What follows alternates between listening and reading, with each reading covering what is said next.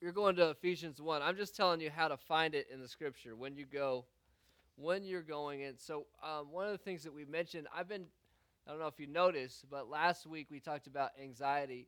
And so, one of the things we said we would do in 2020 is go from worrier to warrior. And so, we talked about worry last week. One of the things that we said we wanted to do is from striving to thriving.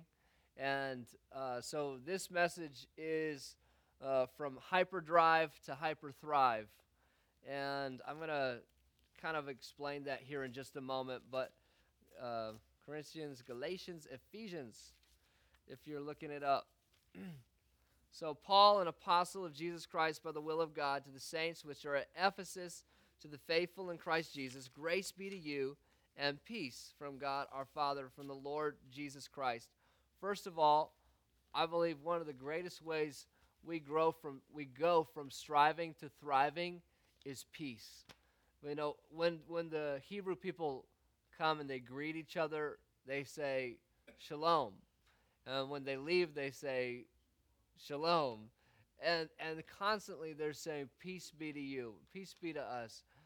And really that's an incredible greeting. When I was in Brazil and they greeted me before I would go and speak, they would say paz, paz, peace, peace, peace, because I believe that really one of the greatest ways to thrive is to live in peace. Does anybody agree with me?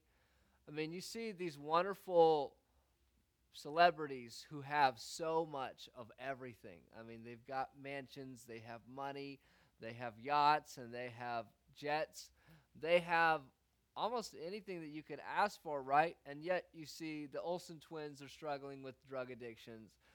You see that J Lo is on her fifth marriage. You see that Brad and Angelina, who were once Brangelina, are no longer together, and Brad might be back with Jennifer. We're not sure yet.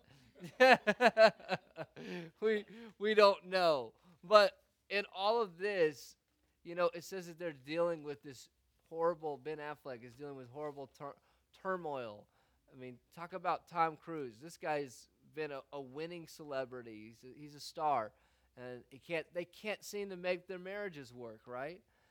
And somebody who's just recently started saying that Jesus saved his life, and he started to be a bold testimony.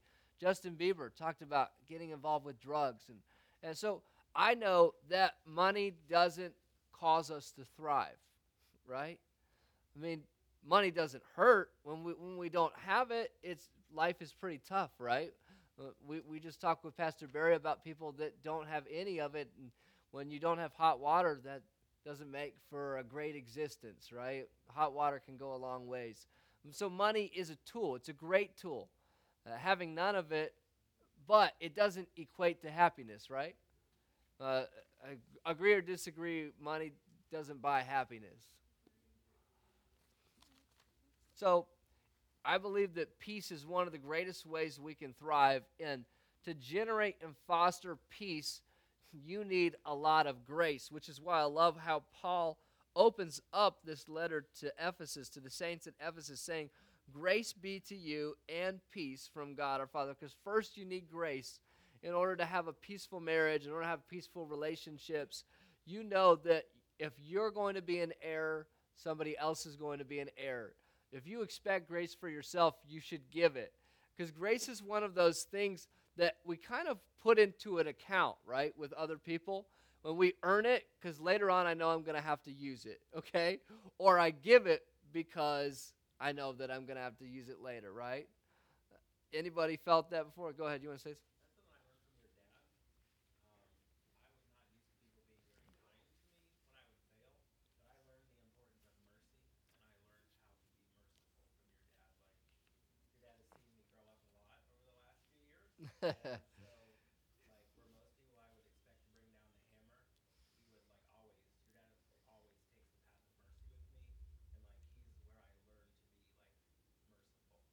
Yeah.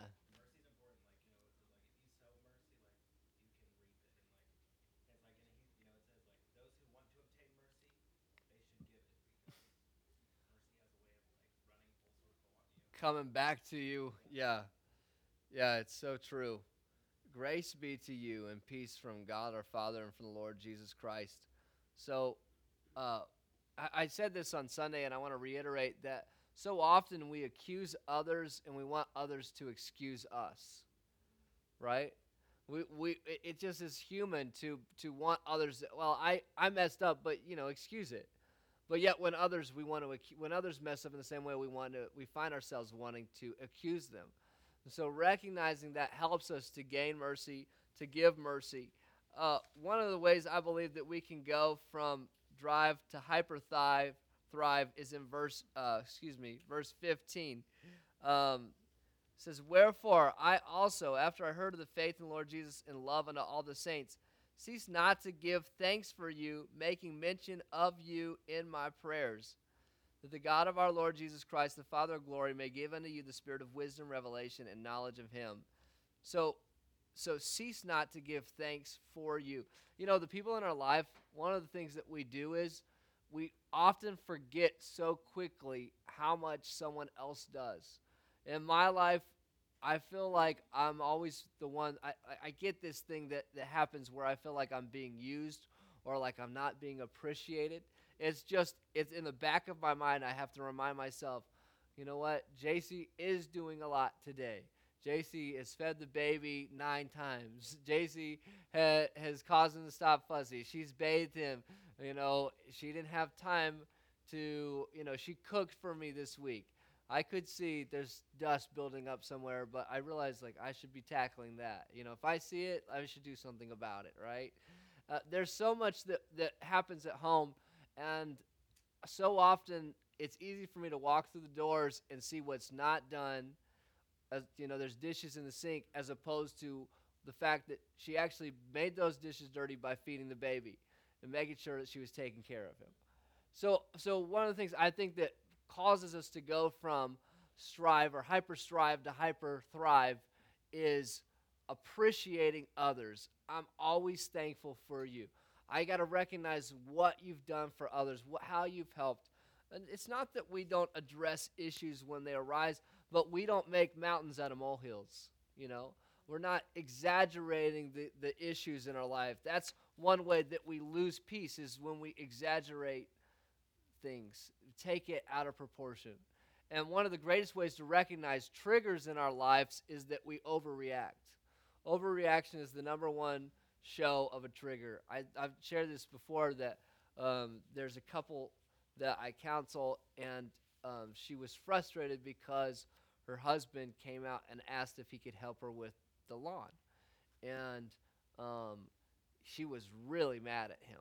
Now, how many know that the normal approach or response is not upset when somebody says, "Can I help you get the lawn done?" Right? But in her mind, something had happened that caused her to be that way. She had an ex-husband.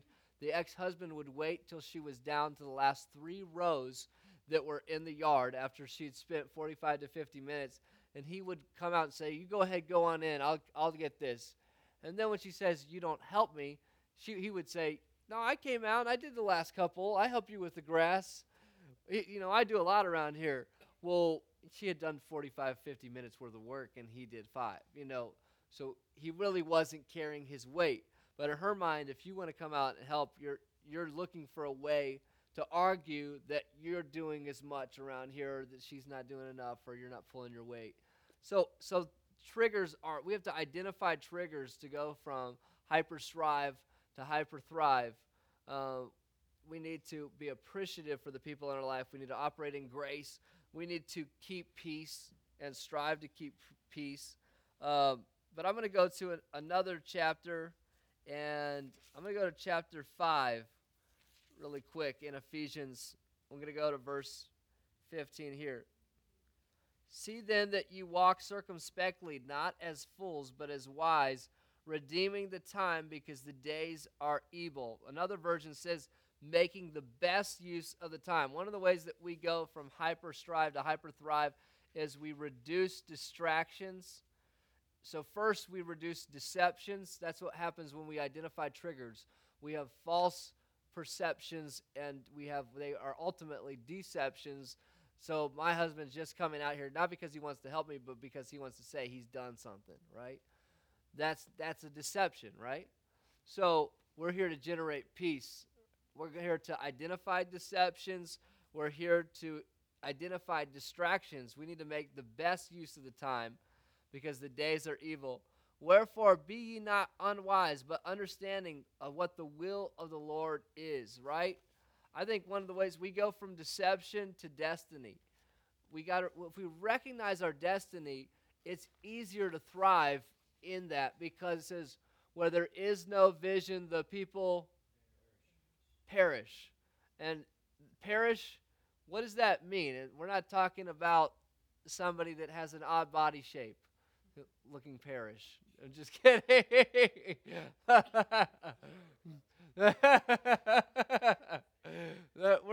We're not talking about the place that the ministers live, right? We're see you, bro. Uh, we're talking about where there is no vision, the people die, right?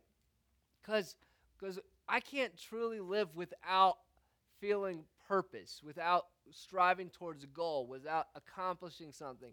Sometimes we become miserable because we don't have an aim. We feel like we're just maintaining instead of instead of actually accomplishing. So we're striving in that we're spinning our wheels, but we don't feel like we are living out our purpose.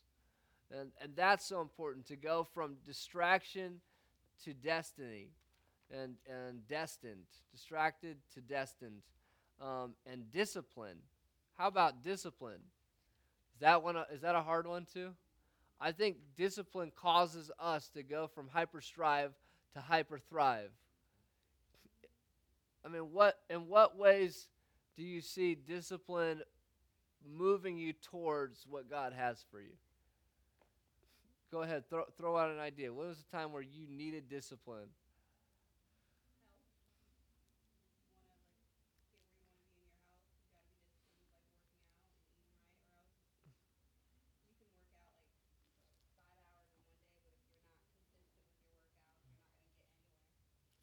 Somebody told me thick never feels as good as thick never looks as good as skinny feels.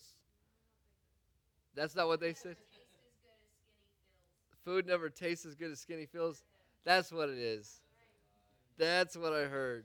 So we don't know. We're not sure. That's not the Bible, but that's you know, when we're looking for discipline. Discipline happens like this. I used to take forever to write papers in college, like when I first started out, because in the middle of it, I would get up, play a video game, then I would go back to start writing. Then I would go hang out with people, go back to writing, and then I would feel like my whole Saturday I didn't get anything. All I did was write a paper. But the reality was I wasn't disciplined in getting the paper done when I needed to, right? And I was distracted. So making the best use of the time. Now it doesn't mean that we don't have rest. Rest is important, but we choose when we rest, right? So from hyperdrive to hyperthrive. And then it says again in chapter 5, it says in verse 20, giving thanks always for all things unto God the Father in the name of our Lord Jesus Christ.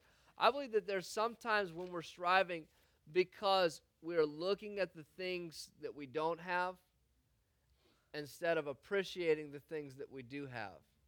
One of the ways that I really feel is necessary for thriving is appreciating what I have, making the most of what I have, looking at it. And I'll go to another passage. It says it starts to talk about be therefore followers of God earlier in chapter 5 and walk in love as Christ also has loved and given himself for us an offering and sacrifice.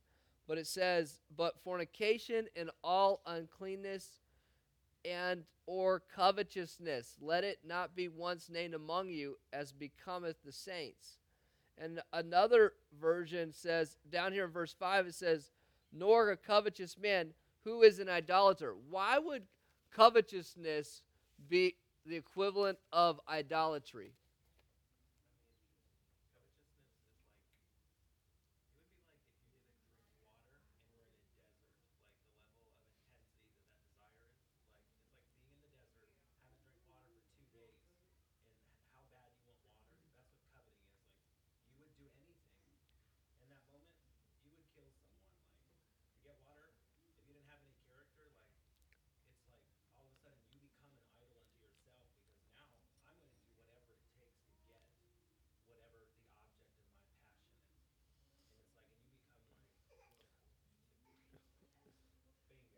You you have a and lust is very similar to covetousness because you are looking to satisfy your own cravings without regard for someone else, right?